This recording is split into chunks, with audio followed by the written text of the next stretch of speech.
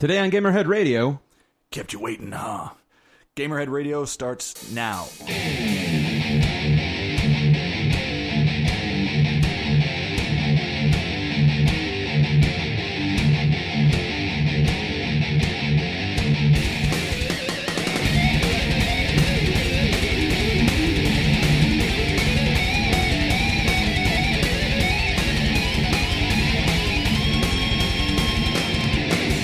Welcome, ladies and gentlemen, to Gamerhead Radio. I'm, of course, Viking Jesus Mike Nemitz, back from the dead, or whatever. We said vacation. Yeah, let's go with that. After a show away, I've triumphantly returned, and I use the term triumphantly loosely, but, you know, take it as you will. And, of course, in one corner over there, somewhere over there, the man known as Goat. That's me.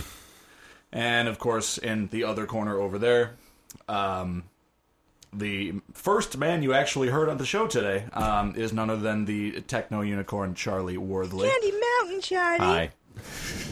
We all may or may not be a little exhausted and or hungover. And in a triangular room, by the way you explained it.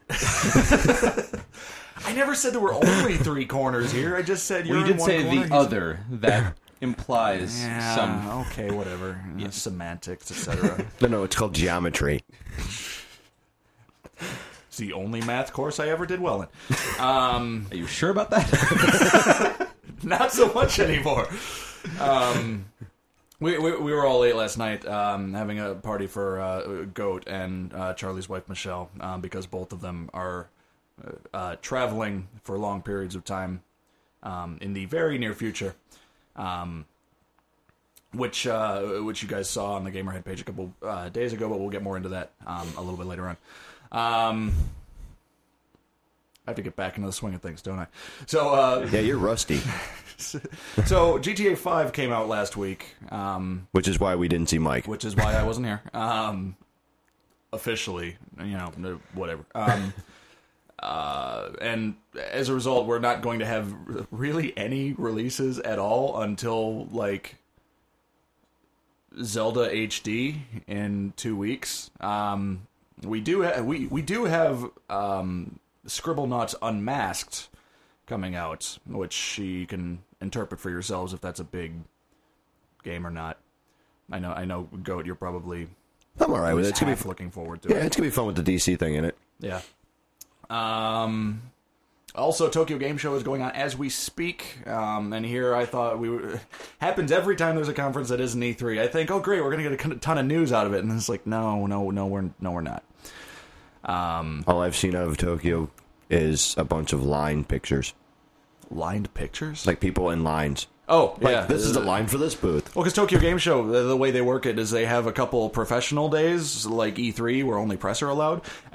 And then the rest of the days are fan days. And the fan days are first come, first serve. They don't have, as far as I know, they don't have pre-registration or anything like that. You know, with the success of PAX, I don't understand why E3 hasn't gone the direction of allowing public in on special days. We've gone over this, haven't we? Yeah. We pretty much admitted that it's like, okay, maybe E3 should have, you know... They need to go public, at least half of it. It would make sense, yeah. You know, because the rest of those days are... Instead of being like, hanging the carrot in front of all of us and be like, we're at E3. It's like, well, yeah, but we could too. Well, hopefully the trend that Nintendo started, where they'll actually have like demos show up at retailers and stuff like that, will continue. I'd be a fan of that, but you know, I'm the only person in this room that's actually been to E3, so not to rub it in. Case in point, it needs to go public. So Goat, what have you been playing this week?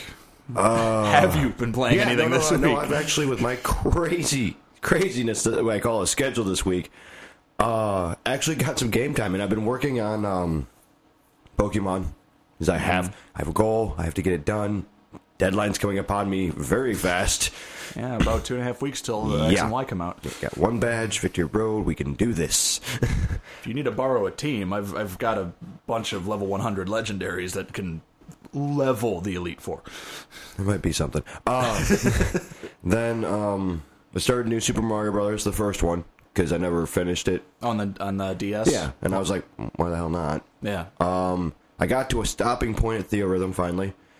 I've done expert on pretty much everything, and I really just kind of threw in the towel on Ultimate.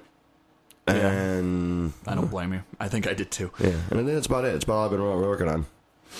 Cool. Charlie, what have you played this week? Well, obviously Rayman Legends, as much as I've had the time to be able to. That doesn't surprise me. Nope. Surprised it's on his schedule.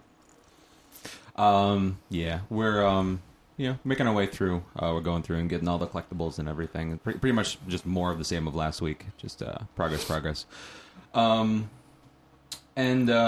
Yeah, that's. I went back to, and I'm continuously chipping away at The Walking Dead. I'm finally halfway through the 5th episode, so I'm almost done. Finally, even though Raptor keeps updating that you're still on the first one. Well, yeah, I know, and that bugs me. But I think it's just because I launch. I think it's just because I launched the. I think it just might be the way it works because the episodes 2 through 5 are add-ons to episode 1. Oh, okay. So Raptor doesn't understand episodic.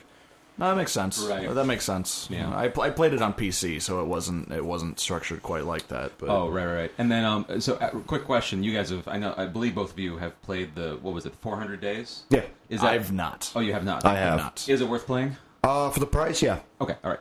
Cool. Noted. So yeah, I definitely see what all the fuss is about. It is quite good. So you It's enjoy fantastic. it? And you're apologetic for just dragging your feet? Oh, yes. It's I haven't read the comic books, but I have watched the show. I'm all caught up on the show and everything, and it's I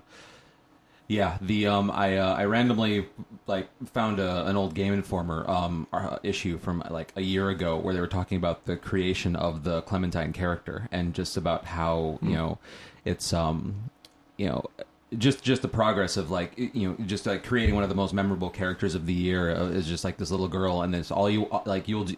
This is a quote from the article, I think, about how you'll just do anything to hear her say one more line, and it's just so absolutely true. It's no, that was one thing that The Walking Dead did fantastically was it got you connected to the characters and it made you actually give a shit about what they're doing and how they're this journey and stuff like that. And that's one thing that Telltale has learned to do very well in some of their more recent games, especially with The Walking Dead. So the ending, no spoilers, but the ending of episode 4 really upset me. And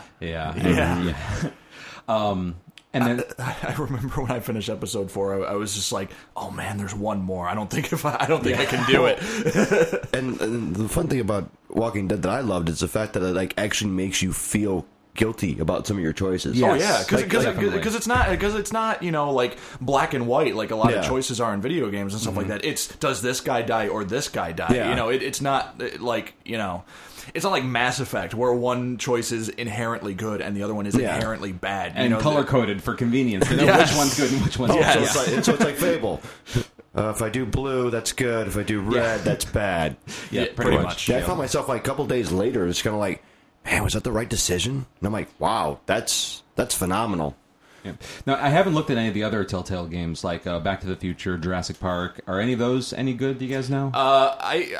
I personally think the Sam and Max games are worth looking into. I mean, they're a whole different kind of game. They're more humor than tragedy. Same like old school adventure choice exactly. game? It's they're point and click adventure games. I mean, there's 3 seasons of them. You can get them on most platforms now. Okay. I know they're all available on the Wii and Xbox, and I believe PS3. Okay. But they're all really good. They're really funny. I actually kind of want to replay them again. I heard Jurassic Park sucked. Okay. Back to the Future. I heard if you're a fan of Back to the Future, it's a good series. I have that one and I enjoyed it. It's very whimsical. Gotcha. It wins on the nostalgia. Yeah. Gotcha. Well, and then the funny, it's just kind of it's goofy funny. And they actually had Michael J. No, it was not Michael J. Fox. No. I remember that guy. He did a cameo voice. That's in right. one of the episodes. He did a future version of him or something. The guy who played Doc. Christopher Lloyd. Yeah, him. He did his own voice. Oh, he was himself. Yeah. He was himself. And Nice. there was actually behind-the-scenes video, and he was, all in his element, and, he was acting out the character in the voice acting awesome. booth. It was so cool. He seemed like such a cool guy to work with, so... Nice. So, no, that was really cool. I need to look into that one, too. Telltale's next game, Fable's A Wolf Among Us or something like that, looks really good, too. It's along the same lines as Walking Dead. I think it's also based on a comic book. Oh, okay. But it's all, cel-shaded and supposed to be, kind of gritty, kind of more emotional and stuff like that. So I'm definitely Yeah, that looking is a into that comic book. It is? Yeah. I'll The Fable series. Oh, okay. Yeah. Is it like a fantasy thing, or I'm not real sure what it is. that's what I think when I hear fables. I don't Yeah, I don't know exactly what it is, like comic wise. I just know it's a comic. know. Okay. Well, That would be a matches question. And of course, I've been playing nothing but GTA 5 all week, as we kind of led on last week. you had quite the day the other day. Yes. Both live action and in the game. So he really just didn't stop people. He'd leave his house and he's just driving oncoming traffic. He's got like 5 cars in his garage I can't explain. And I can't either, which is weird. But GTA 5 has been fantastic. I mean, Rockstar is really, they already made stellar games, but they really stepped up the quality even more as far as storytelling and cinematics and stuff like that. Grand Theft Auto 5 is definitely continuing that trend from like Red Dead Redemption and LA Noire, and I definitely recommend it to anyone who has ever been interested in open world games whatsoever. The heists are a ton of fun to plan and execute and stuff like that. You'll go into these heists where you just rob a bank in the middle of nowhere, and you'll have these choices of, do you want to go in silently, and try to slip in and out without anyone noticing, or do you just want to go in guns blazing and just level the entire town? A B, please. And the way you plan it out, I mean, if you take one choice or another, you'll need to hire a specific crew, and if you want them to be more skilled, then they take a bigger cut. And if anyone gets killed in the middle of in the heist or something like that, then their cut goes away entirely. It's really weird, but it's really cool how it's structured. I wish there was an entire game about it. I mean, Grand Theft Auto 5 has the heist at the forefront of everything, but it's obviously not the entire game. That would get kind of repetitive, but just the planning, it as horrible as this sounds, it makes you feel like you could actually rob a bank in real life. Disclaimer for Fox News: I'm not going to be robbing a bank in real life. Gamerhead Radio does not endorse the actions bank of robbery. Viking So, yeah. Jesus. All right, let's be honest. Mike couldn't rob a bank anyways. He had a beard to his chest and hair past his arms. I'm one of the most distinct people you'll probably that guy ever over there. meet. Yeah, him over there. How did they catch me? Breaking news: ZZ Top has been arrested. But no, Grand Theft Auto 5 is fantastic. I can't wait until GTA Online launches. But I finished it. I think I finished it in 4 days because I literally had nothing to do but play the game. I think I ended up putting 37 hours into it and doing all of the main quests and a good majority of the side quests.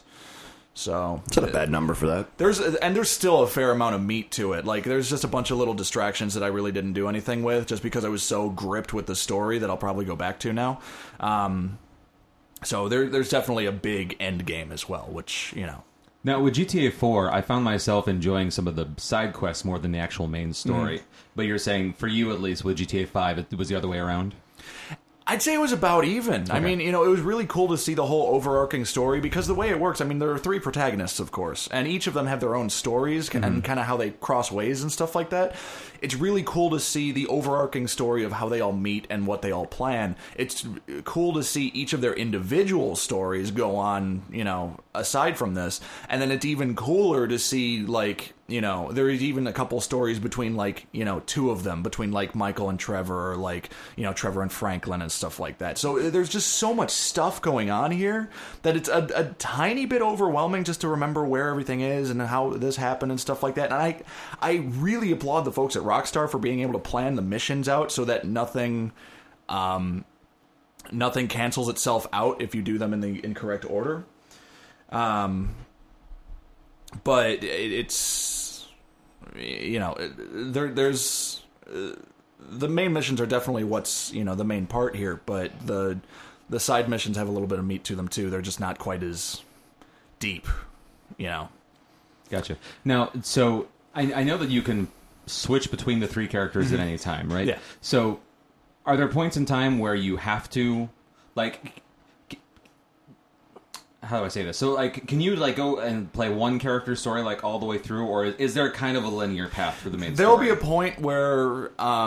point where you need to finish certain guidelines in order to unlock, the next mission that involves all 3 of them. Okay. And usually you'll need to finish, one character's storyline a little bit more.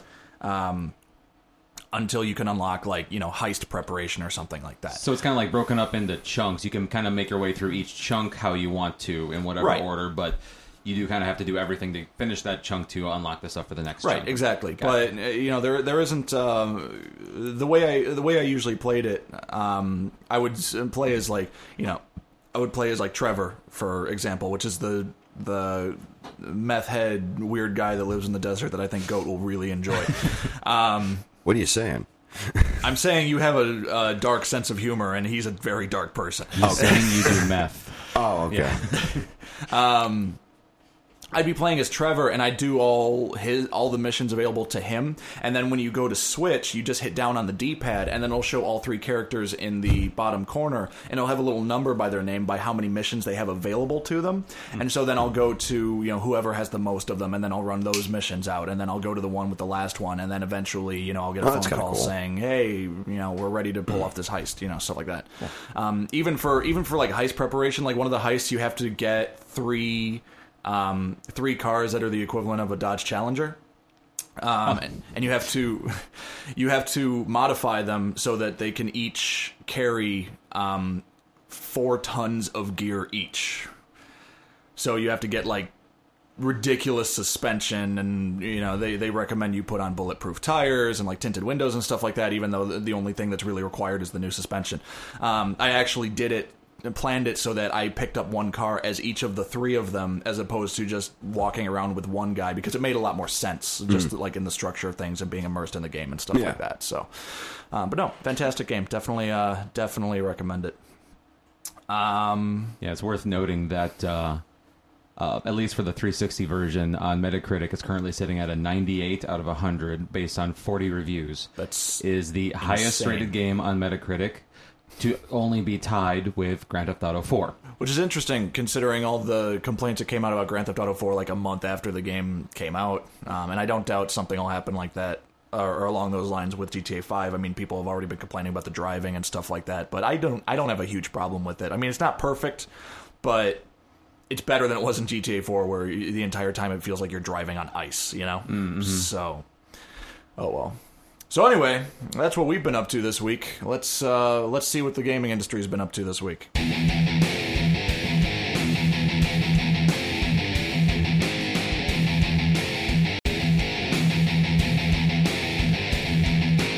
Coming in at number 5, as we mentioned, Tokyo Game Show is going on right now in Tokyo.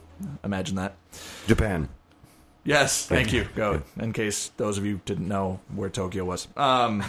Well, we just don't want Tokyo, Utah to be just slammed this weekend.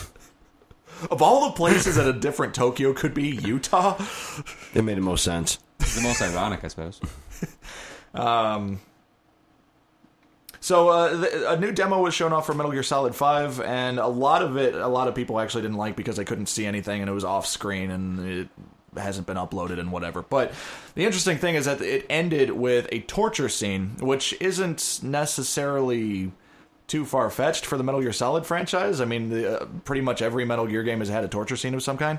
But this scene draw a little bit of a sensitivity, because another game we were just talking about with a 5 in it, Grand Theft Auto 5, also has a torture scene in it, but it's interactive and you get to pick your tools for, causing pain and stuff like that, and it's really graphic, and I actually felt a little uncomfortable playing it.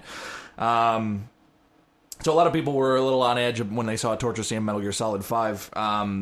However, Hideo Kojima came forward and said that it will not be playable, it won't be interactive, because he believes that the torture scenes should not be a playable thing in video games.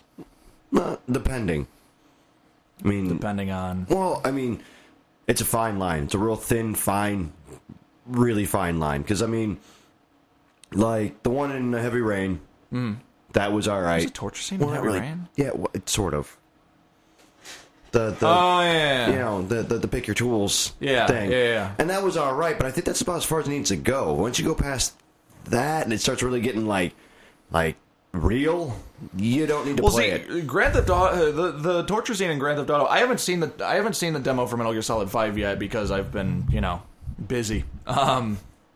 But the torture scene in Grand Theft Auto 5, I mean, you've just got a desk with jumper cables, a pair of pliers, gasoline, and like a plumber's wrench, and you'll pick one, and then like you waterboard the guy with gasoline, and you hold down, you hold down the left analog stick to keep the gas down and keep going, and you can only let it up when you let go of the stick and stuff like that. Or like the pliers, you use the pliers to pull a tooth out of his face, and he's screaming in agony, and his face is all bloodied by this point, and you have to physically like move the stick back and forth like you're trying to actually take the tooth out. It's kind of that's overboard. Yeah, to me that's overboard. But see, at the same time, it fit the character. Like you do that scene as, I'm not spoiling anything because this was in a lot of the trailers at this point. You play that scene as Trevor, who is batshit insane, and it doesn't seem like the worst thing he's done. In his life. I think there's that line that you personally don't need to play that. You can watch it. Yeah. But you don't need to be that involved with that kind of scene. Yeah. If that makes sense. Yeah. If it's in the context of the story and if it's appropriate for the character, I don't have that much of a problem with it, but that sounds awfully immersive for the player, and I understand why you say that you would have felt uncomfortable during that. Well, see, another thing to think about, I mean, you mentioned context. The context of Metal Gear Solid 5, I can only imagine, like all the other ones, is when someone is taken prisoner and they're trying to get information out of them. The torture scene in Grand Theft Auto 5, you're doing like an off-the-books interrogation for the government. Oh. So that's a little bit more sensitive. Yeah. But it's also Rockstar, and they like to push the envelope. Oh, of course, of course. I mean, there's this whole story arc in GTA 5 about a corrupt government agency and stuff like that. But that's nothing. So as the player, did you have the choice of not doing it, or did you have to go through the season? You had to go through it. I'm assuming, at least, because I left the controller there to like answer the phone or something like that, and I came back and he was still staring at the desk trying to figure out what tool to use and stuff like that. But there was no blatant options like, you can't torture this guy, and it's part of the main story too, so it's not like a side story that you can totally skip. Yeah, but I mean, like, for example, could you not do the gasoline waterboarding and just do some of like the no lesser... it wouldn't continue the scene until you had actually used every option. Oh wow, okay. So if it was only like one, like if you only wanted to hit him in the knee with a wrench or something like that, yeah, that's what I was getting at. Yeah, and it was kind of it was even further uncomfortable because the guy that's being tortured, in GTA 5, this whole time he's just like, I'm willing to talk, and everyone around was just like, oh yeah, you're willing to talk, but we're gonna make you more willing to talk. And I'm like, it's okay, this is like he was legitimately like giving up information, then we're just beating him up for the fun of it at that point, it seems. And it seems like, I kind of understand where Hideo Kojima is coming from, saying that kind of stuff shouldn't be playable and stuff like that, especially since that's always what catches attention from like Fox News and stuff like that. Yeah. And that's sort of like, hey, that's sort of like waving your arms in the air and like asking for attention. I mean, well, this is Rockstar we're talking about. Yes, and half their publicity is people talking about their game as controversial. I think they very much approach situations like this with any press is good press. So yeah, it works. Yeah. I mean, it works. So I don't know. I agree. As much as I've been an advocate of freedom of expression in video games and stuff like that, I do think there's a point where it might be a little much, like you guys said. Especially in regards to torture scenes and stuff like that. But I don't know. I don't know. It seems odd that Hideo Kojima, of all people, is criticizing a game like Grand Theft Auto. I don't know. Like I said, it seems legit. Like there's a line where you can watch anything you want. Yeah. And see it. But to actually, as close as possible to doing it for real, that's where it gets a little shaky and over the top, and like we're already having problems with people shooting people and stuff like that because of video games, supposedly in quotations and all that. And like there's like I want to say there's like almost like a code or responsibility to the developer to be like, all right, okay, that right up to that line and stop. Yeah. I don't know if you guys recall this, but But the level of interactivity was actually one of the reasons that Manhunt 2 on the Wii was heavily censored, because, you know, of course we're all familiar with the Wii. You can do the motion controls with the Wiimote and Nunchuck and stuff like that. And Manhunt, for those of you who have not played it, is all about finding really, really violent ways to kill people and sneaking up on them and stuff like that, including the ever so popular Death by Plastic Bag. Great game. Great game. Goat's a fan, not surprisingly. But, you know, the original Manhunt originally caught flack because, you know, it basically showed you how to take everyday objects and just kill people with it.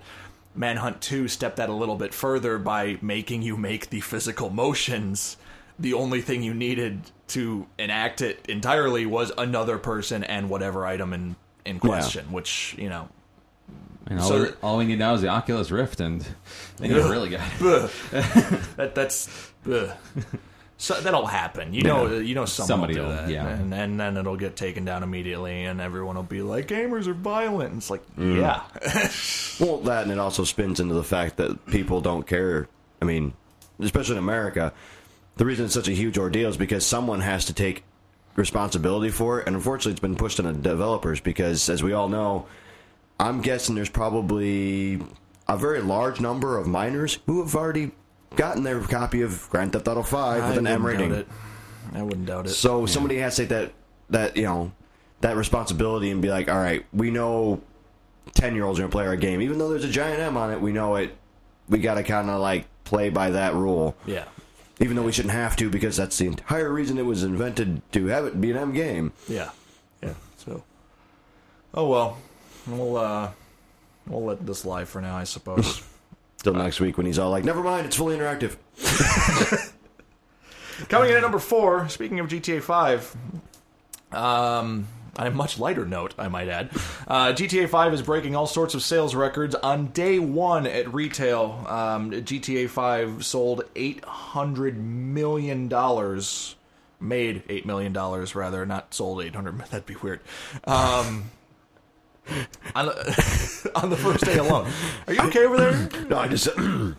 Excuse me, I just got that. As soon as you said that, I was like, all of a sudden, I'm like, then the following week, Rockstar closes because they sold $800 million. See, the kicker is that they sold $800 million for $2 per dollar, so they doubled their money. Oh, nice. Go Montreal. And Grand Theft Auto 5 broke the all-time entertainment sales record by achieving $1 billion in sales in just 3 days. Previously held by one of the Call of Duty games, right? Previously held by Call of Duty Black Ops 2, and before that, Modern Warfare 3, and, you know, like every Call of Duty game before it. Yeah. I don't think you guys realize how big of a deal this is. I mean, this is $1 billion for a video game. Faster than Avatar, faster than Avengers, Yep. faster than, you know, The speed of light. Transformers, Pirates. What? Faster than the speed of light. Sure. That. My God, their bank account must be white hot right now. They're talking to their accountant every day. You've had another large deposit. Yeah, it's fine. No, their accountant can't talk. He's just staring at the monitor with his jaw. They just keep growing. More zeros. I can't even. How is this happening? I just hit this button. Oh my God! There's 300 million more in the bank. Refresh. Oh my God. Refresh. Oh my God. Refresh. Oh my God. It just keeps going. Now, I would love that job for an hour, just watching the sales numbers go up. now I've seen other articles basically saying there was also one of like the most expensive video game to make, but I never caught the number of how much they figured it cost to make. It cost. I know I'm close on this. I don't know if it's the exact number. I believe it was $263 million to make, which is the most expensive video game ever made, and almost more expensive than every movie ever made. The only movie that beats it out was Pirates of the Caribbean 3, which cost $300 million to make, and almost all of that was probably Johnny Depp's pay. Yeah. Does that? I'm curious. Do you know if that includes like marketing and like That's everything? everything. That's everything. That's so everything. they have quadrupled their. Yes. Wow. Nice. Well. Remember, I don't know if I mentioned it a couple weeks ago or not, or I know I didn't mention it last week because I wasn't here. But they made their money back on pre-orders alone. Wow.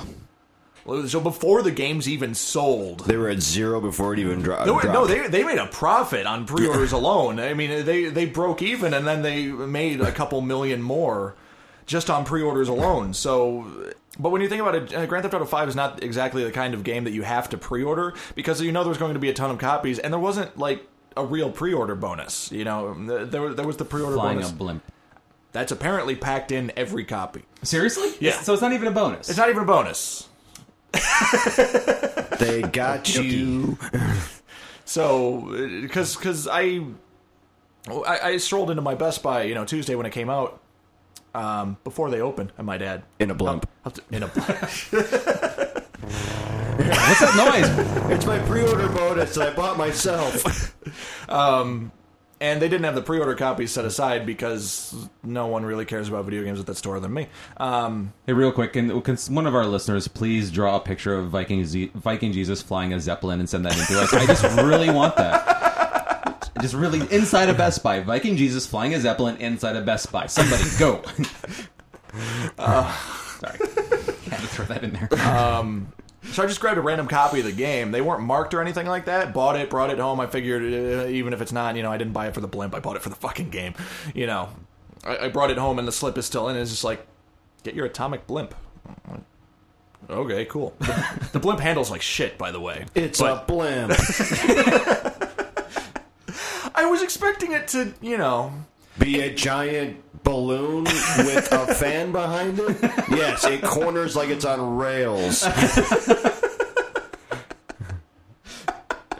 Does it do anything? Like, is there any reason to do it? Well, you see, what's funny is that in order to even fly it, you need to call a service on your cell phone in the game. Blimps are us. And then you'll... I don't... No, they're called atomic blimps. Oh, nice. And you need to call them in-game, and you need to say, hey, do you have a blimp available? And they're like, yeah, we've got one. We'll put it at the nearest drop-off point. And then you need to go to, like, a nearby dock or something, and it'll just be sitting there, no one, unattended completely. And you're just like, okay. Sure. You just get into it, and you just take off. And it is, like, the most fragile vehicle in the entire game, because I like... I'm going at the speed of smell here, and I just casually like bump into a building because the wind was blowing or something, and then suddenly my entire blimp exploded and I was dead. So Yeah. Good. Yeah. but it's worth noting that if you decide to bail out of the blimp in midair, the blimp will stay floating there, and you'll just plummet to the earth For the rest of the game. Does it ever not go the away? rest of the game. Well, it's really fun to just like leave it like really high up and then jump out, parachute down, land on the ground, take out a sniper rifle, shoot it, and it's like fireworks. So it's at the Hindenburg. It's like, yes, except Atomic. atomic. So yeah, Grand Theft Auto 5 selling a lot of copies, etc. And pissing VJ off because it doesn't have a stunt blimp.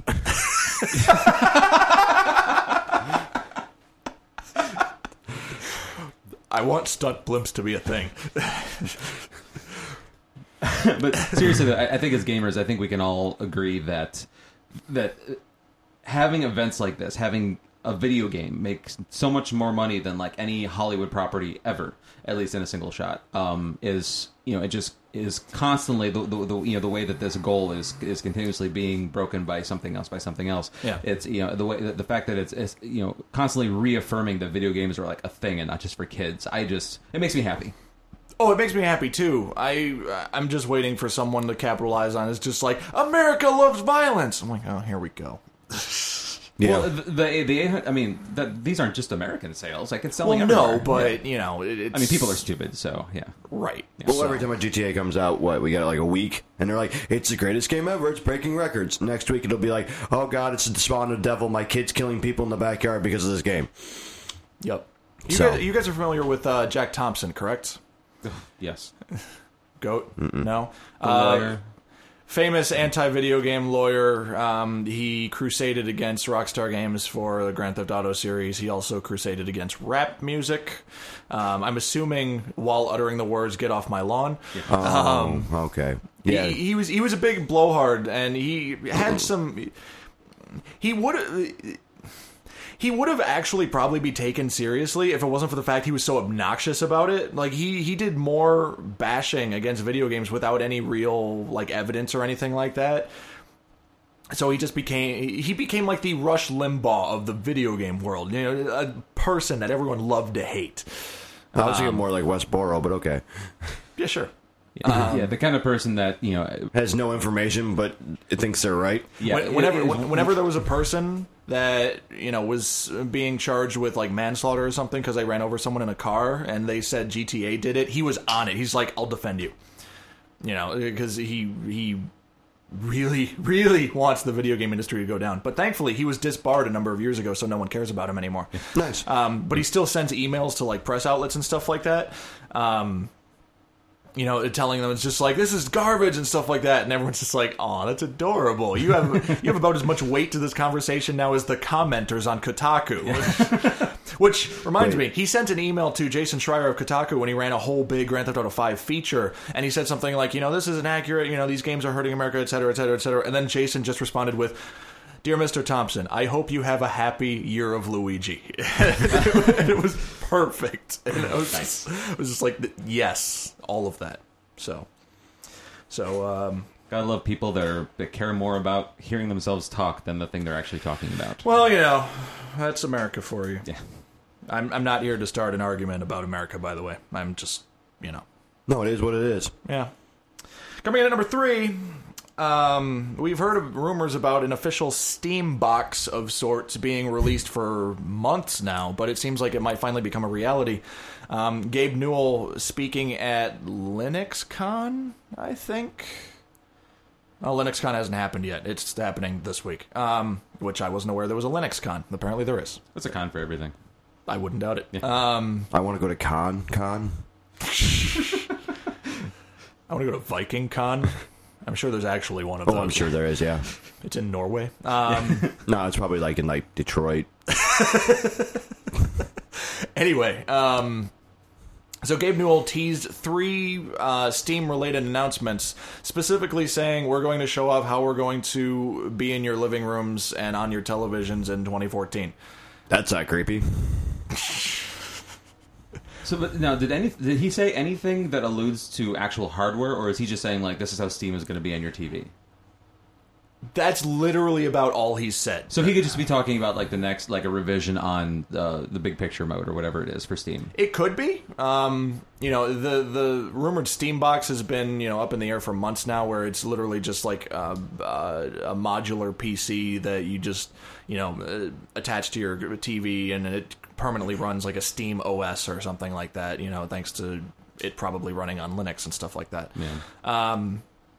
You know, I mean, we already heard about it. There was that, there was the Piston, which was that weird little, like, cheese-sized box PC that cost like $2,000, and they kept saying, "No, this is the Steam box." And then Valve is like, "No, this isn't the Steam box. That's something that we're running a Steam OS on. It's not the same thing."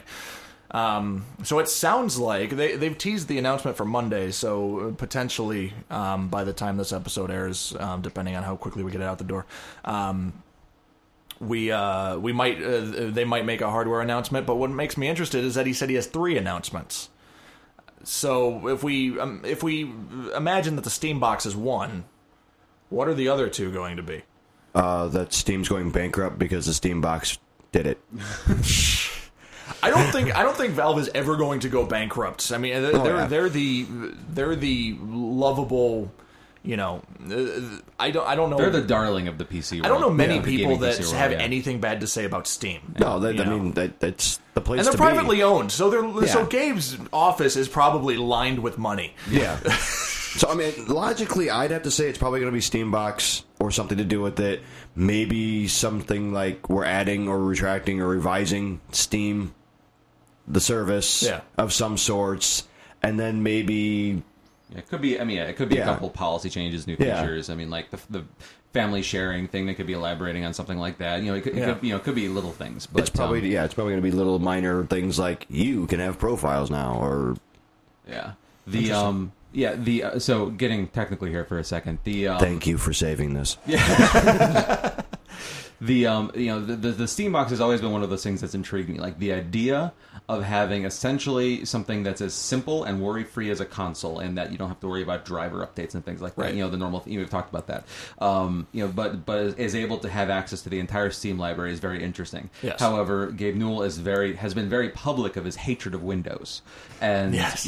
especially Windows 8. Oh yes, Yeah. yes. And so it's if Valve ever put out a quote-unquote Steam box, it's almost certain it would run Linux. Here's the problem, and that's that a relatively small percentage of games that are on Steam run on Linux. They're all Windows. A little bit less of those also run on Mac, and even less of those, I think, run on Linux. So, It's awesome.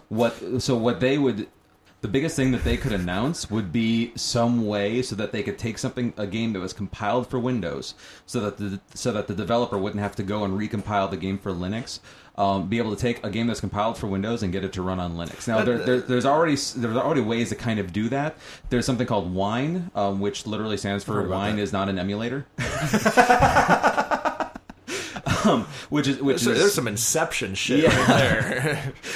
Which is a way to run Windows programs on Linux. Now, I'm not a Linux guy. I don't pretend to be a Linux guy, but most Linux guys that I've talked to have said that it works relatively well for things like this. But like anything that's frankly, like anything of this nature that's community developed and doesn't actually have like an office of paid people, like the muscle of a company behind right. it. Yeah. It has issues, and so if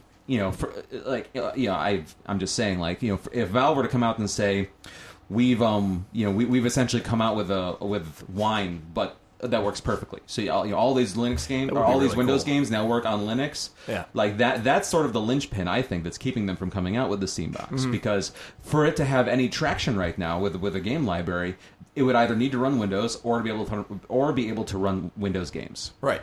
Yeah. So could be interesting. I'm really excited to see what they have to announce, because I've renewed my equality in PC games versus console games.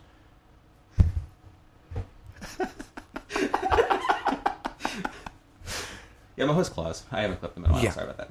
That's fine. Noticed. You okay over there? Go. Yeah, it's cool. But we'll find out tomorrow, or today, whenever you're listening to this, or 3 days ago, whatever. Coming in number 2, quite a big news coming out of Japan that's not happening at Tokyo Game Show. Sega, most notable for a game sporting a little blue hedgehog. And the ones that start with Sega. Yes, thank you, Goat. Man, I should make that a ringtone. Sega. No, you can't. It's retro. Sega bought Atlus, the company most well known for the Persona series and Catherine. Oddly enough, And older titles, too. well, yes, but I don't know what those are. I know. My point is, Atlus makes a lot of games that are typically for the Japanese niche market, and Sega now owns them. Sega bought them for a seemingly small 4 billion yen, which is about $141 million. Oh yeah, that doesn't seem like a lot at all. See, this is actually something that I think Arthur Geese from Polygon was mentioning on Twitter. He said a lot of people are mentioning that Sega's had money problems, and they've had a lot of financial problems over the past few years. So how were they able to acquire Atlus? And he said, think about it this way: Atlus probably didn't cost as much money to buy as you thought it was, because Atlus, I know for a fact, is a small team.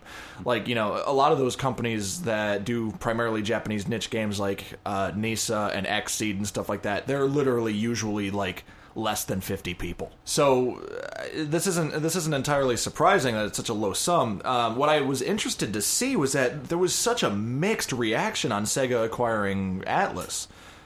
You had a bunch of people that were really worried that Sega's not going to allow the localization of a lot of key Atlus games, which include like Persona and stuff like that.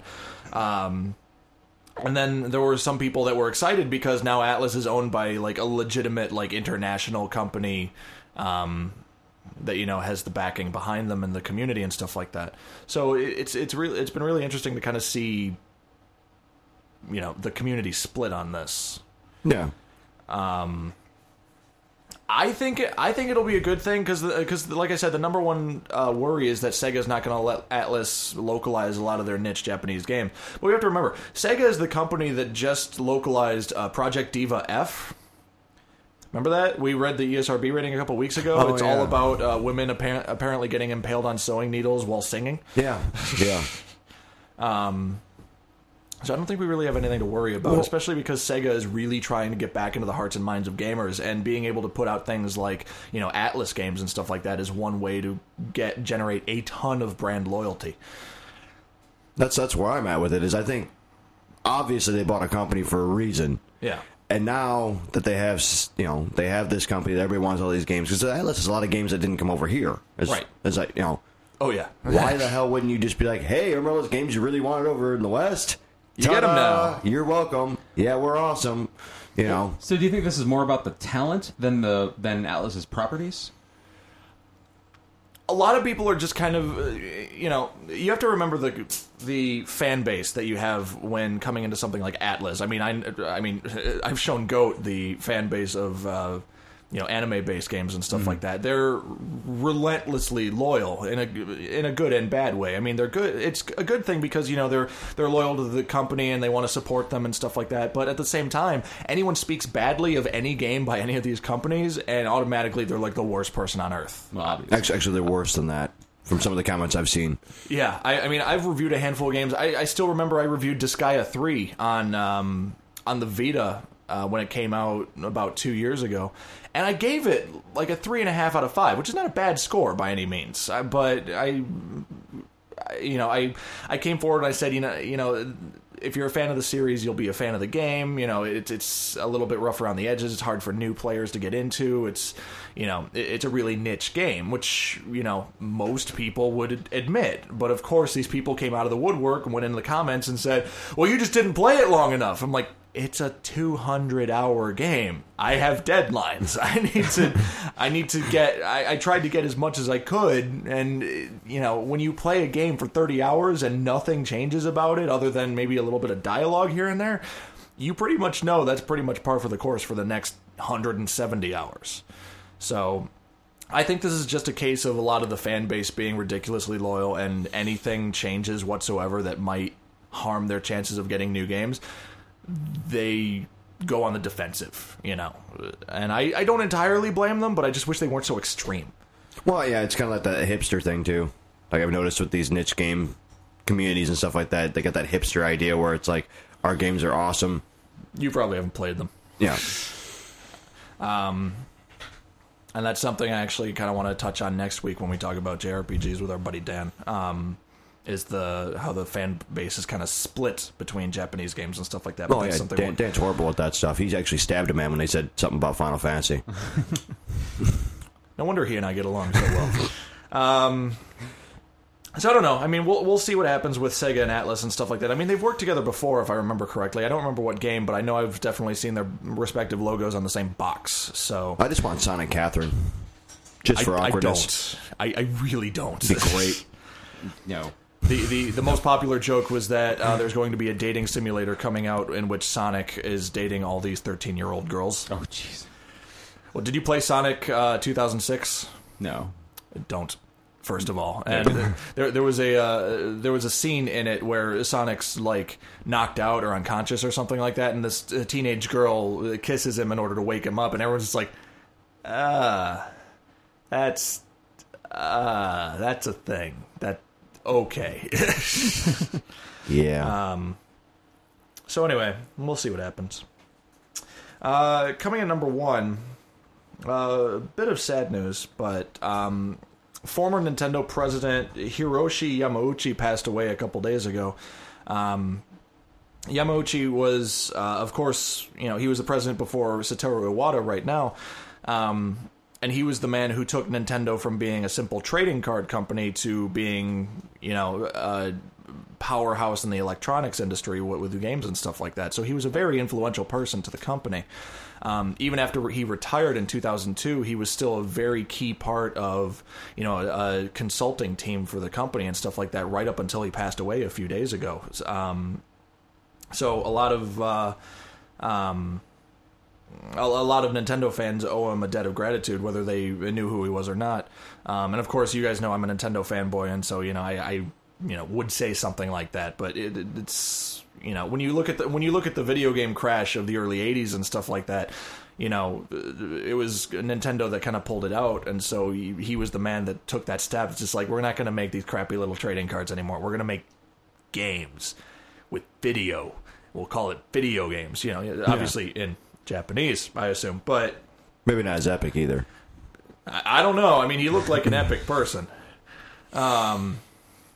So this man was important to the video game industry, and it's a shame. And I actually really applaud Nintendo for how they handled it. They've had a lot of people, key people in the industry, like one of the main Nintendo composers, Hip Tanaka. That's not his real name. I forget what his real name is. It's a shame. Well, his name isn't actually Hip. Well, he did the music for Super Mario Land and Super Metroid, which I pointed to Goat for because he's kind of the Metroid guy around here. He remixed some of his own music in tribute to nice. Yamauchi and stuff like that. And I was actually really impressed with Nintendo. On all their social media accounts, they said, we're not going to be posting anything today in respect of the passing of Mr. Yamauchi. I'm like, that's really cool. They get it. So well, Japan gets honor. Yeah. Well, it was I don't know. It's been an interesting thing to see. Just the community kind of. Yeah, I don't know. I'm just happy nobody screwed it up. Like, even America's actually been nice about it. I've been seeing a lot of memes going by and stuff like that with like Mario's castle and the flag half mast and stuff like that. That was really clever. I actually really and liked I was that like, one. sweet. America's not being dicks about it and making a joke about it. Yeah, That's my biggest worry when it happened. That was one of the things I was kind of concerned about, but thankfully I haven't seen anything in poor taste, as it were. Except... Oh, jeez. We were doing so well. Yeah. I have a little bone to pick with some of the listeners, so that's going to be today's feature.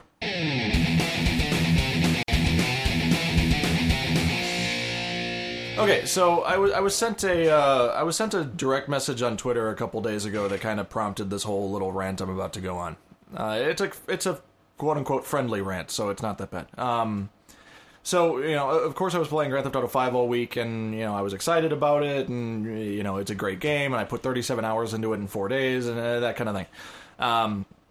The whole time I'm posting on Twitter about the game, how much I love it, how much I love aspects of it, and stuff like that, and apparently, someone who managed to be an even bigger Nintendo fanboy than me,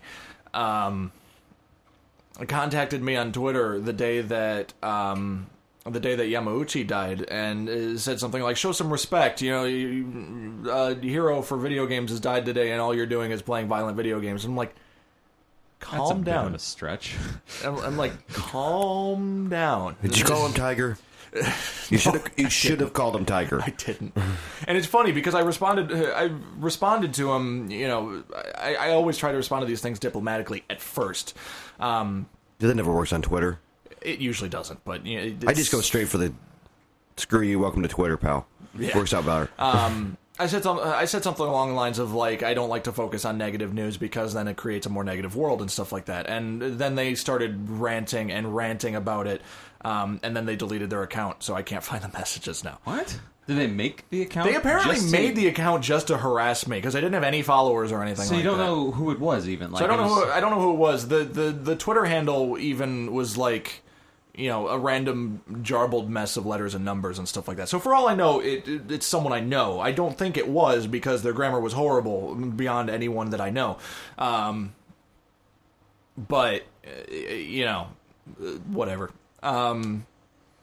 So and I kind of wanted to touch on, I looked back at all the shows we've done and things like that, and it really, I really have kind of seen that we really don't cover a lot of negative news. But I think there's a good reason for that. Like I mentioned, when you... Well, I mean, Fox pretty much covers all the negative news for us. Well, they give positive news a negative spin. Yeah. You know. But when you look at negative news, I mean, we not just with video game news. I mean, we live in a world where, you know, you turn on CBS Evening News and you see nothing but war happened here. You know, there were all these murders here. There were, you know, these people were robbed. These people were wronged and stuff like that. And that's the way American news has become. It you know, focuses on the negative and getting emotional and getting more people to watch and stay gripped and stuff like that. Which is why I get a lot of my news from BBC, because BBC is probably one of the most, like, down the middle news organizations in the world, and that's, you know, I watch Al Jazeera for the same reason. Yeah. I don't watch the news. I know.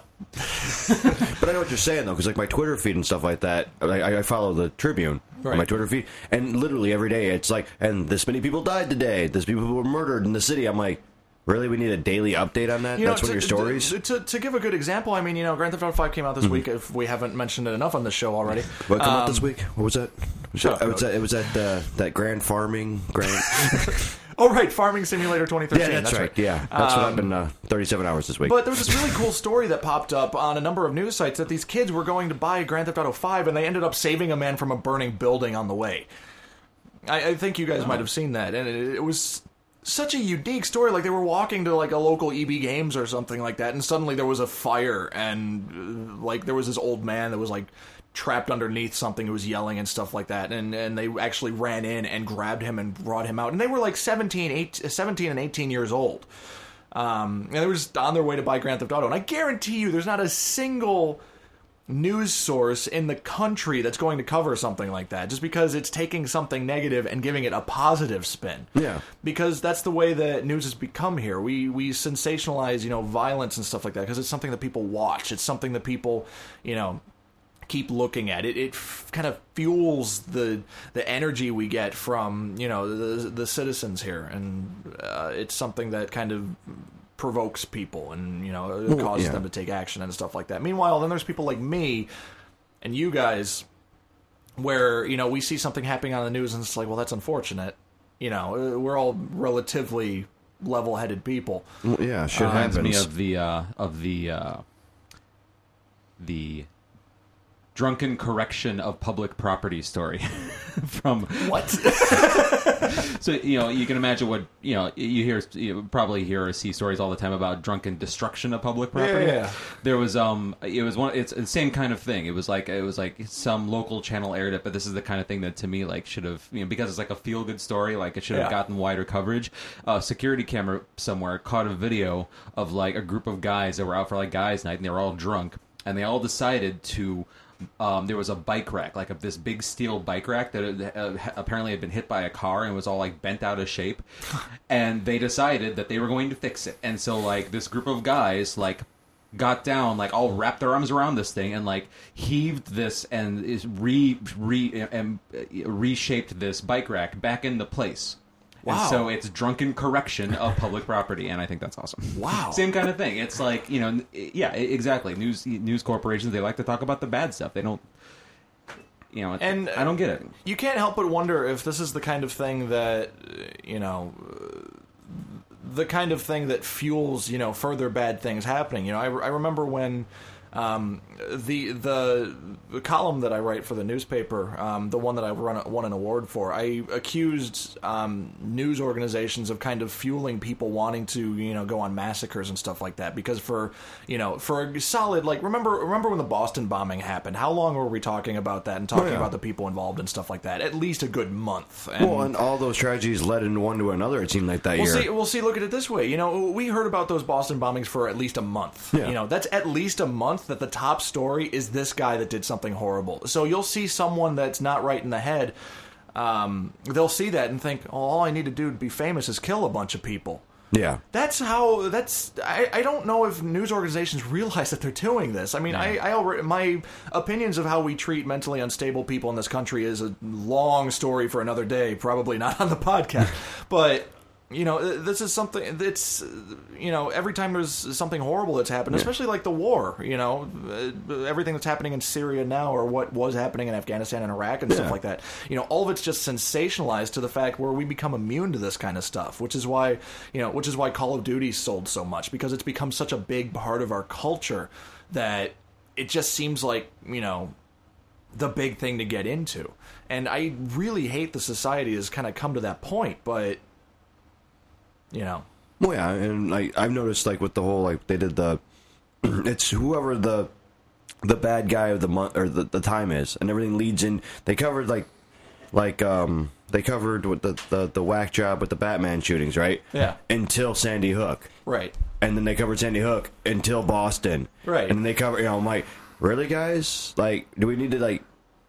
But why don't you cover somebody, like, I don't know, helping someone in that time period, instead of going, oh, wait, we have nothing else bad and crazy going on. We have to continue to, like, milk this story until the next bad thing happens. Right. And on the flip side of that, I mean, I almost religiously for the longest time watched CBS 2 Chicago locally, because it was what my parents watched, and it just happened to be on, and I liked their lighting better than everywhere else's lighting.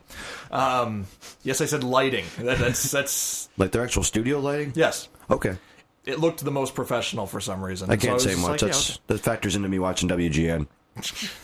So for the longest time, I watched CBS 2 religiously. This is like my main local news source and stuff like that, and it was horrendous to a point, because a lot of their stories nowadays are fluff, like, oh, Justin Bieber's in Chicago again, or like, it's like, the new iPhone is taking pre-orders right now. I'm just like, okay, there's got to be a balance between, the really heavy stuff and the fluff. Yeah. There's got to be some kind of balance in here. I don't want some kind of all or nothing bullshit, between, by the way, Facebook is changing again. That was a thing a week ago.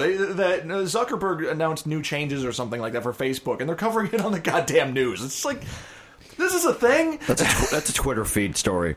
Like, this is a thing? I can't even write a 300-word article about Facebook changing something. Maybe that's what they do. Maybe they just look at whatever's trending on Twitter that day to pick their news stories. I wouldn't doubt it. Oh my god, I would not doubt it.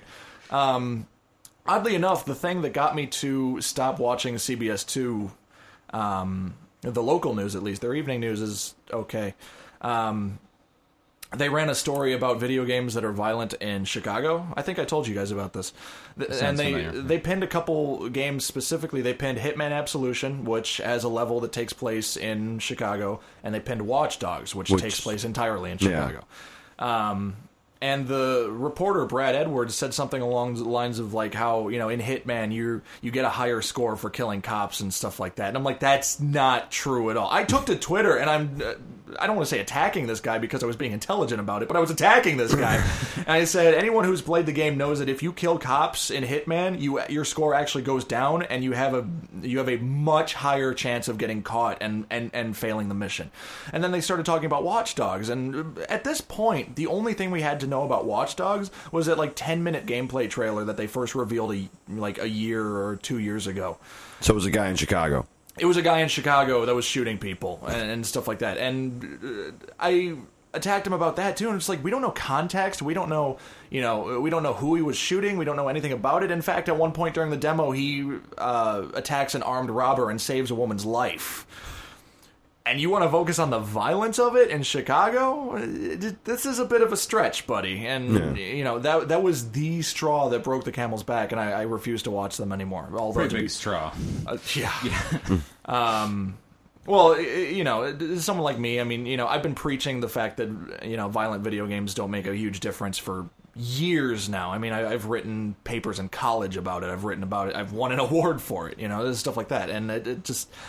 The fact that a legitimate news organization gets so many things wrong, which is something that you can easily find through a Google search, whether your score goes up when you kill cops in Hitman or something like that. It was disgusting to me. And well, they have a department of fact checkers. Apparently they don't. Apparently not. You know, this kind of goes back to what I said earlier in the show about how, you know, when I like the fact that at least the sales are making like video games more of like a real thing to be taken seriously and not a kid's game. Because I think that's the problem. I think these old school, news organizations, they still hear the word video games and they think like kids in their parents' basements. Like, so they don't think they need to take it seriously and do their proper fact checking and things like that. Definitely. So, I can't wait for the day where we finally get over that generation gap and we have an entire society that's a majority of people that grew up during like our generation, where, you know, we understand that video games can be as mature as they can be childish. You know, we understand that they could be as deep as they are shallow. You know, we need stuff like that. Generation in power that actually grew up with video games and understands that they're just games. I think we're on the verge of that gap too, because, you know, a couple years ago we had video games officially protected under free speech. You know, when the ESA went to the Supreme Court. Which was a major step for the video game industry. Like, I was celebrating that entire day, and everyone thought it was insane because they're like, it's a Supreme Court thing. I'm like, you have no idea how big this is for the video game industry. The fact that you know, Grand Theft Auto is now protected under the same laws as the Mona Lisa. Yeah. That means a lot to every gamer in this country. I almost said planet, but that's you know, the Supreme Court doesn't have ruling over the entire planet yet. They think they do. That's a story for another day.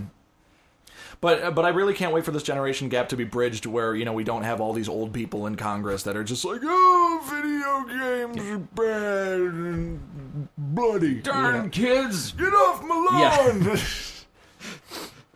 Are you okay over there? I love the fact that you do make it sound like there's 100-year-old people from like 1910 in the places, and these guys are like in their Have you seen Congress lately? Yeah, but they're like average, like late 60s, mid 50s. I think we're speaking more to their mentalities and their physical ages. Well, I know, it's just funny though.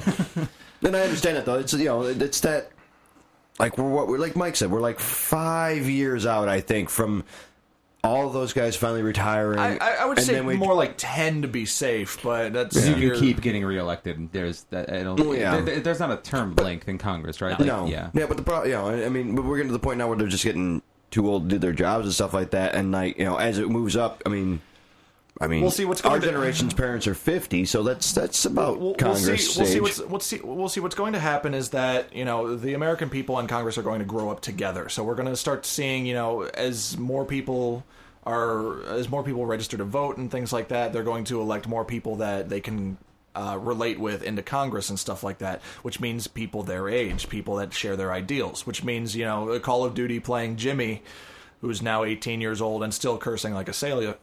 Azalea? Is it a tail game? Like a sailor. He's now putting people in Congress who understand that video games need to be... He's going to elect his clan leader on Call of Duty to Congress. It might happen. You know, I hope it wouldn't be a bad thing, but you never know. I'm waiting for gamer tag for Congress or Senate signs to start popping up. What's his real name? Doesn't matter. Just kill more noobs for Senate. Swiggity swag 420 for Senate. XX. Yeah. 1337. So with all due respect to the listeners' opinions and stuff like that, one of the reasons that we don't cover a lot of negative news is because it's not fun to cover. Well, what's the point?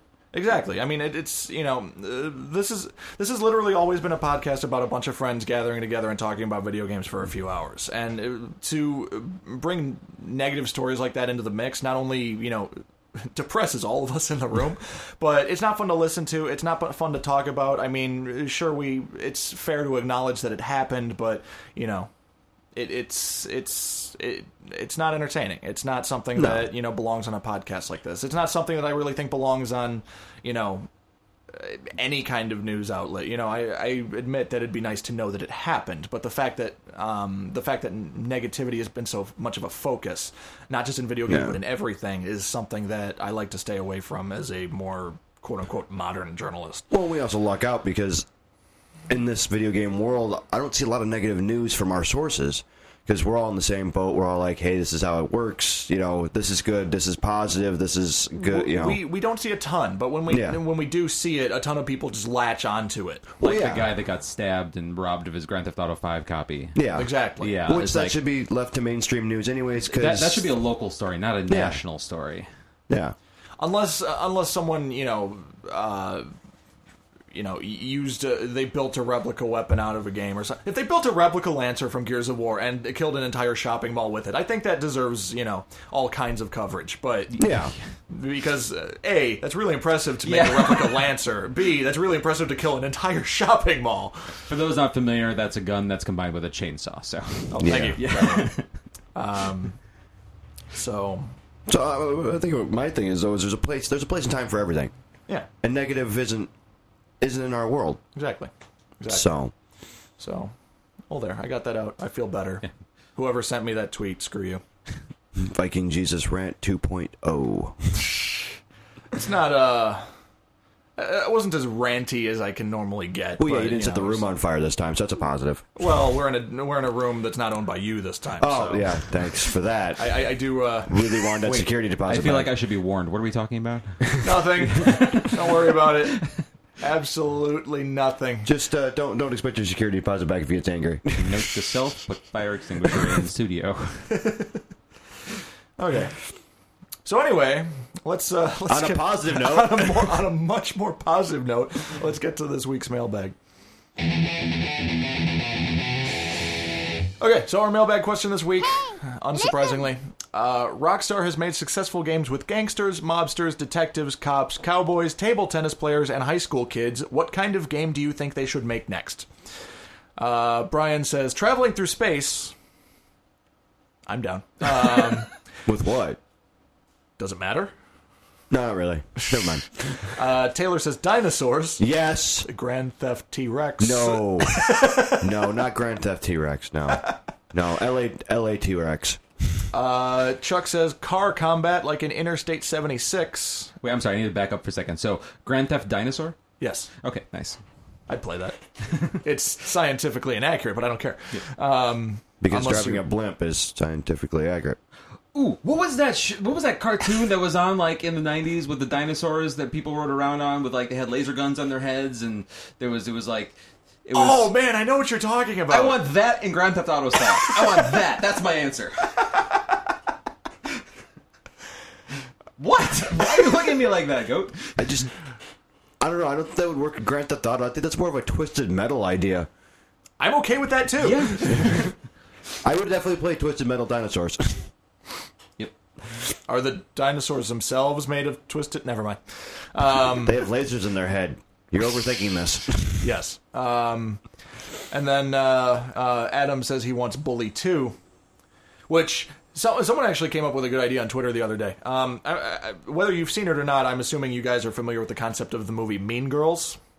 What if Bully 2 was Mean Girls? That'd be amazing. That would be amazing. That'd be awesome. It'd bring Lindsay back into the good light. Well, not necessarily her, but, you know. I won't play it unless she does a cameo. And she's pretty hard on money these days, so she'll probably do that's anything. Cool. Yeah. We already know Charlie wants dinosaurs with laser beams on their heads. Goat, did you have any? How is that not the answer to every question? I mean, what would you like to order from the menu tonight, sir? Dinosaurs with laser beams on their heads. Would you like the supersets? That no. Watching my hips. I don't know. Like they've done a lot of stuff, but I think I don't know. I kind of like where they were going with the LA Noire stuff, and like I kind of want more history out of them.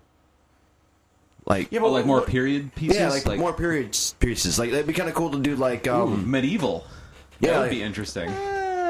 not even that, like maybe like almost like a Starsky and Hutch 70s thing. I was actually nice. about to say I really want a game that takes place in like the 60s or 70s. You know, kind of like a, you know, the soundtrack would be amazing. Oh, yeah. It would be all. But I mean, like, I like what they did with LA Noire, and I like what they've done with like the Grand Theft Auto. It's like the 80s, the 90s today, Yeah. but there's like a couple decades in there, like a 50s would be fun. Like if they did like even like an old like greaser rat rod kind of feel thing to it. Yeah. You know what I'm saying? yeah, So I think they need more. They need to go back and like pick up the 50s, 60s, and 70s. yeah. Yeah. That could be interesting. Well, who knows? We don't know what they're working on next, aside from assumably Grand Theft Auto 5 expansion. So I just want With laser more, dinosaurs. hopefully. I just want them to do more with the face capture tech from LA Noire. That's all I know. that was really cool. Yeah, I don't. Yeah. I think I mentioned this before. I don't know if it was on the podcast or not, but I don't understand why we haven't seen that again.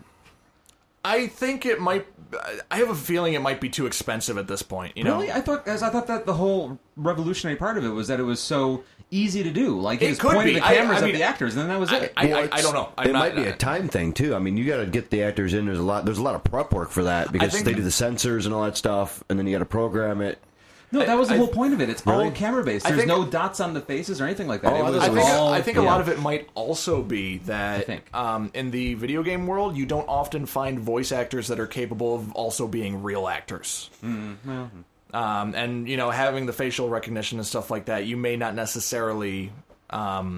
Well, yeah, that would bump your budget up because then you have to pay a real actor to come in to be digitally put in your game. Right. So I have a feeling that might Yeah. have something to do with it. I can't confirm it because I don't know how it works. I don't know. All I know is I that think they you're do onto this. something there because that would make sense because you got to pay him or her, and they have a name because you want the name to sell your game. But yeah, I mean, you don't necessarily need like A or B list actors. I mean, like a lot of the people Tell that that to were the in, Hideo Kojima with Yeah, but Kiefer that- Sutherland. well, I mean, a lot of the people that were in LA Noire. I mean, they weren't like A or B No, list right, yeah, actors. yeah. I think the most famous person in that game was the guy that played Walter from Fringe. And I don't even know who that is. But that's still a name. Yeah. You gotta have a name, you know, like, oh, hey, blah, blah, blah's in this game. Can you spot him? 'Cause that's seriously what they did with LA Noire. Yeah. Oh well, I would love it if, you know, as technology goes on, we start to see it more and more in games. But you know, I'd love to see that technology in like a Heavy Rain style game. I think they might be doing that with Beyond Two Souls. Oh my goodness! Don't quote me on that, but I'm buying it regardless. I don't care. Right. I don't think it's. From what I've seen, it doesn't look like the same tech, but it looks impressive nonetheless. Yeah. Well, I mean, it's Yeah. that's a company could put out anything, and I'm like, yeah, I bought it. What is it? No clue. So really, to bring my answer full circle, I need them to do the whole mosquito DNA thing and genetically re-engineer dinosaurs so that they can do the face capture on the dinosaurs to put laser beams on their heads to put them in the video game. I think you'll be more of a genius aside from putting dinosaurs, motion capture dinosaurs in video games if you manage to extract DNA from mosquitoes and stuff. Can I remind you how much money Grand Theft Auto 5 just made? How much money would that make? Several more. Yeah, but then you All gotta, of the money. Fuck it. Just give them all of it. Just fuck it. Whatever. Your overhead on that because then you got to keep the dinosaurs, and then you They gotta- probably eat like an entire herd of Yeah. cattle a day, you know. Or a forest if they're an herbivore. we broke even. There are solutions to every problem. We've covered the dinosaur farm. We can make profit now. Anyway, getting to the actual mailbag, the emails, not the question. We have an email from Dan who is guest hosting next week because Goat's going off on his Sabbatical. midlife crisis. I like sabbatical. Midlife crisis. All right. Dan emails in and says, VJ, when will you create a game based on your beard? Like Snake, yes, you can include Solid Snake as the sprite, where you eat something and the beard gets longer, and the end boss is you fighting your beard. Is it still attached? That's where I'm What? I'm what? So basically, you're just your beard. My beard. Because I was talking to Dad about this. This is a Denny's conversation that had to go on the podcast. So we came up with this idea that you're playing as your beard. You're just your beard hopping along. No face, no nothing. Just a beard. As you eat things, Just a yeah, brown blob. sure. If it's 8-bit, and as you eat things, What is that? That's an ice cream cone? Yeah. I don't understand what I'm looking at. as you eat things, it becomes bigger. And there's a plot twist at the end where your beard turns against you, the person, and you have to fight and avenge it to like get it back on your face. So you're saying that the entire game I'm playing as the eventual final boss, and then out of nowhere I come out and There's a plot twist where you show up and you're like, "Hey, that's my beard. I'd like it back." And it's like, "Never!" and then I punch it into submission. yeah, and then you grab your guitar or whatever you do, and See, I'm thinking more Epic of a battle. Bayonetta kind of thing, where Where my beard your becomes beard my is clothes. alive, and yes, and then it Like that Skittles commercial exactly. where it's feeding him Skittles, and it's like, well, I don't think you have the proper. Shh. Have some beard Skittles. He doesn't say that, but he should have. Dan also says, what song from any video game would be your theme song just walking around? And clearly the from Wind Waker, when you're on the boat. I would never hang out with you.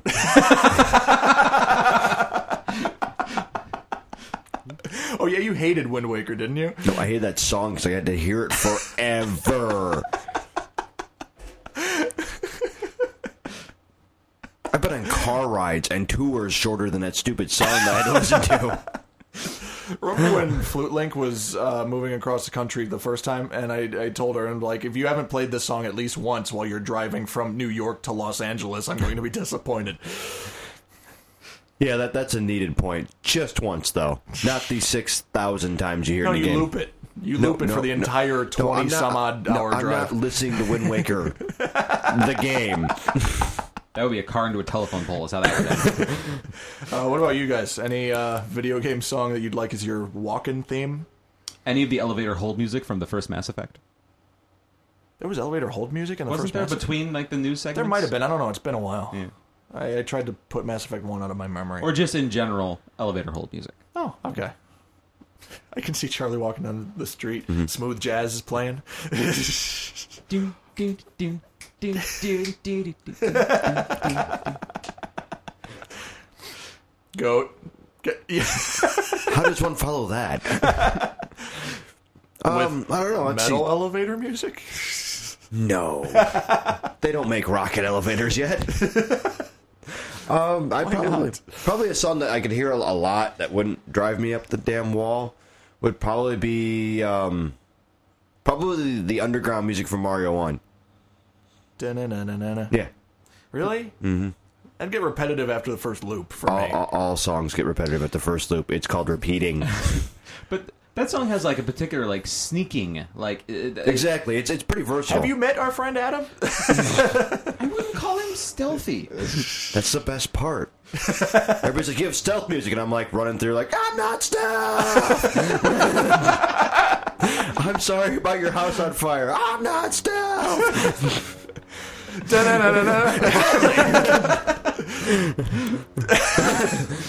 got more of that Doom thing when I'm like, oh, I broke that. Your vigorous jazz hands while you were doing that was excellent, by the way. Thank you. It's just versatile for my lifestyle. What sound from any game would play when you enter a room? Well, that's easy. Go on. The victory, or the item collect from Zelda. Da-da-da-da. Exactly, because you can do the Kramer as you do it.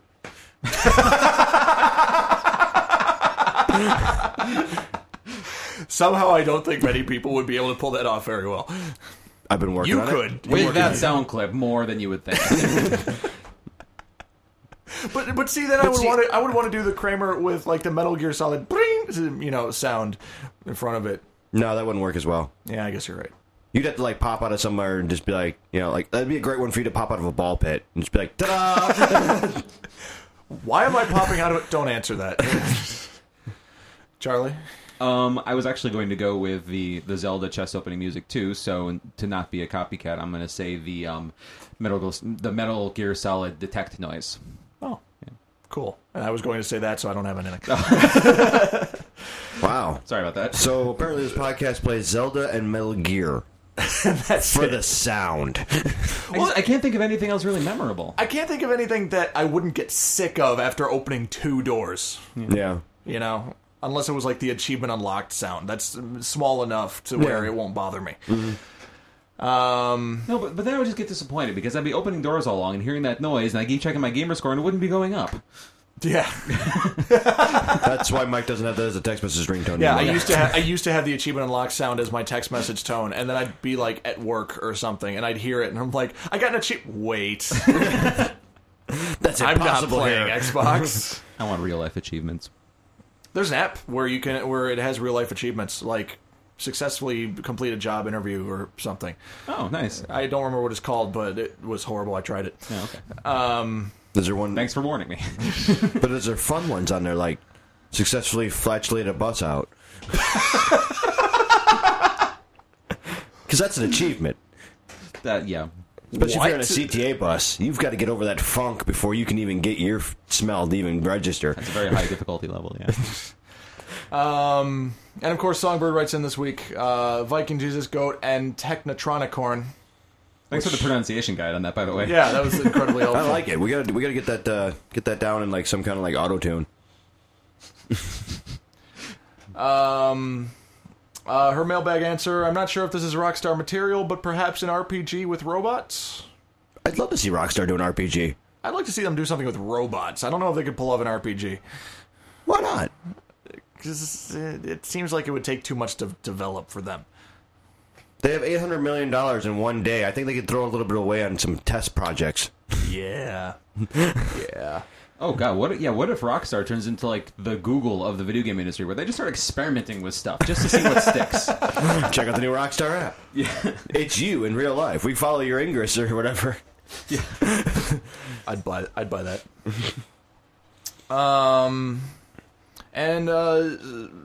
Songbird, the rest of your email is the email that you sent last week for the question we had last week, and this is actually the perfect time for me to address this. So last week we had a mailbag question about JRPGs, which we obviously didn't cover since A, I wasn't here, and B, well, I don't have a B. But we were going to have. Yeah, you ruined it. There's no B. I ruin everything. You should know this by now. We were going to have our friend Dan guest host last week, and then I couldn't be on the show, and so we didn't want to do the JRPG feature and mailbag with only one of us because it'd be kind of weird. Two of us? Huh? Two of us? There's two of us that we did the show last week? No. I meant the JRPG nerds between me and Dan. Oh, yeah. We didn't want to do it with only one of the JRPG nerds. You had to be here because, you're right. So that's so to everyone, not just Songbird. That's why we didn't address the JRPG answers. That's why we haven't used them. But they are stored. They are stored. I have them right here on the Facebooks and the Googles.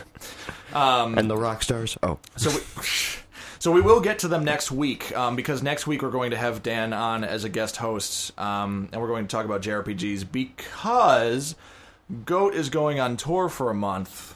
Goat, do you want to go through whatever it is you're doing? No, I just I threw it up on the Facebook page. Everybody's seen it. I'm taking a extended leave for career opportunity to do tech work and drive the National Light Dope around for a month.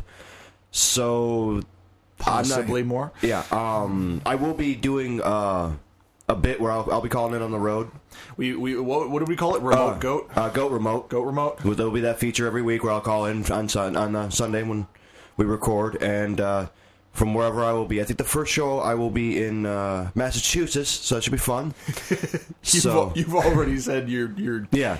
Well, I won't spoil anything. So we're working on the details on that. So you guys get four guest hosts in a row, at least. We might have two guest hosts on one or two of the episodes, depending on how the schedule works out. So I'll kindly put my hat down for a month, go out and have some fun, and let you guys do your thing. Yeah. So that's where Goat is going.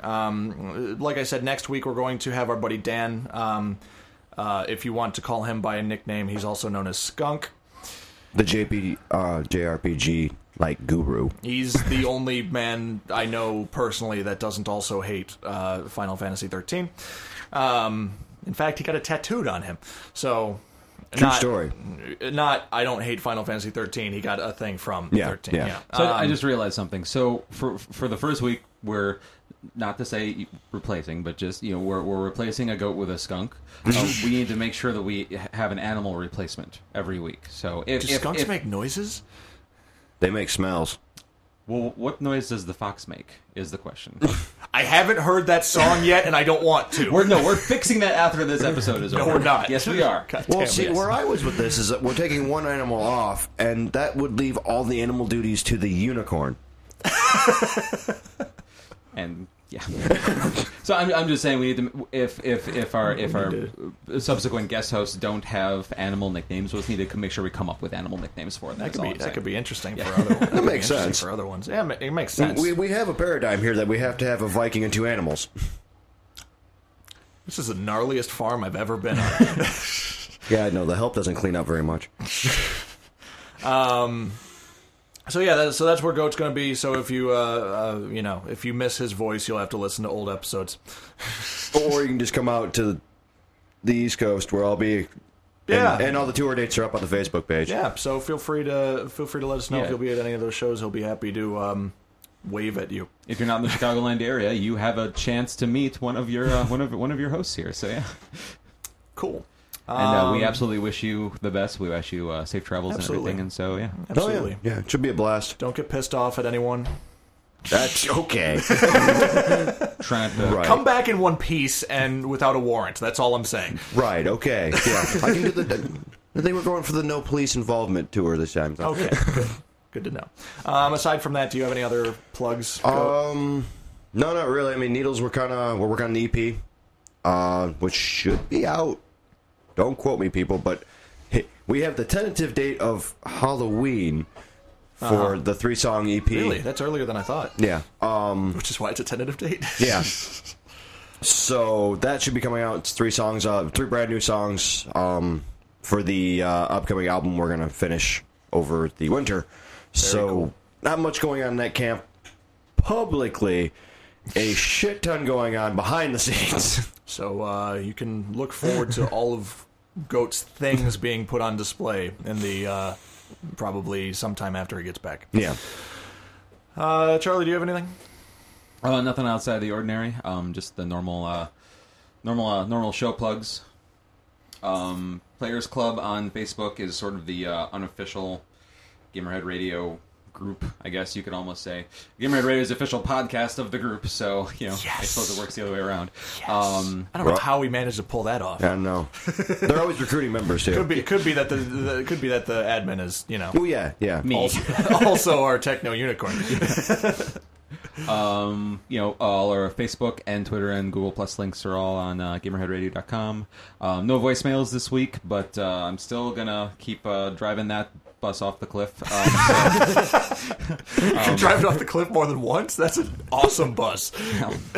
I'm very talented. So please, somebody, call 949-264-2637, 949-26-GAMER, and leave us a message, because I would really like it if you would do that. I think we're still in legal negotiations with Matches people. Yeah. For that. Oh yeah, where's his voicemail this week? He runs a I don't hard know. bargain.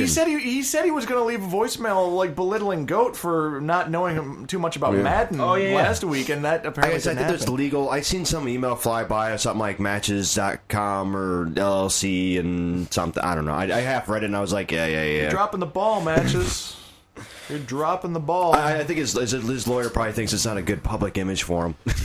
Did you see that new blog he started, by the way? Yeah, the log blog? The log blog. Yes. The web blog about blogs. Yes, I follow about it. Logs. Mm-hmm. I'm actually going to add to it on the road. It's ridiculous. Be like, yeah, that's right. That's a Georgia log. No one else could pull that off but Matches. It's a good, informative blog. Sure. And there's different types of logs that you need. If you're in a different log mood, he's got 3 or 4 different categories. I had no idea you felt so passionately about logs. Hot logs, that's where it's at. Most of them are on fire, but, Anyway, if you like what you hear, like us on Facebook, facebook.com/GamerheadRadio. Follow us on Twitter @GamerheadRadio, but we barely use it. So follow us personally. I'm at Viking Games Live. He's at Sir Goatsworth. He's at TEK Charlie. That is so much better. Yeah. I didn't do it justice last week. We're on Google Plus. We're on Stitcher Radio. Our website is GamerheadRadio.com. If you have any sort of email things to send us whatsoever, it's editors@GamerheadRadio.com. As Charlie mentioned, the phone number is 94926-GAMER. Please do us a favor and leave us positive reviews on Stitcher and iTunes, if at all possible. It helps us become more visible to people trying to find gaming podcasts. So yeah. And we'll love you for it. Yes. Maybe.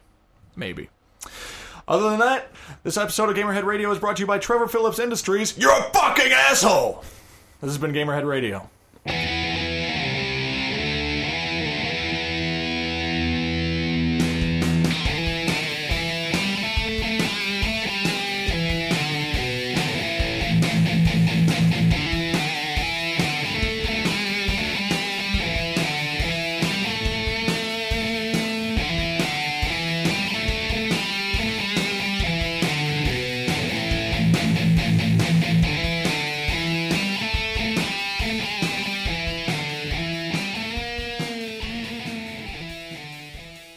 Welcome and ladies.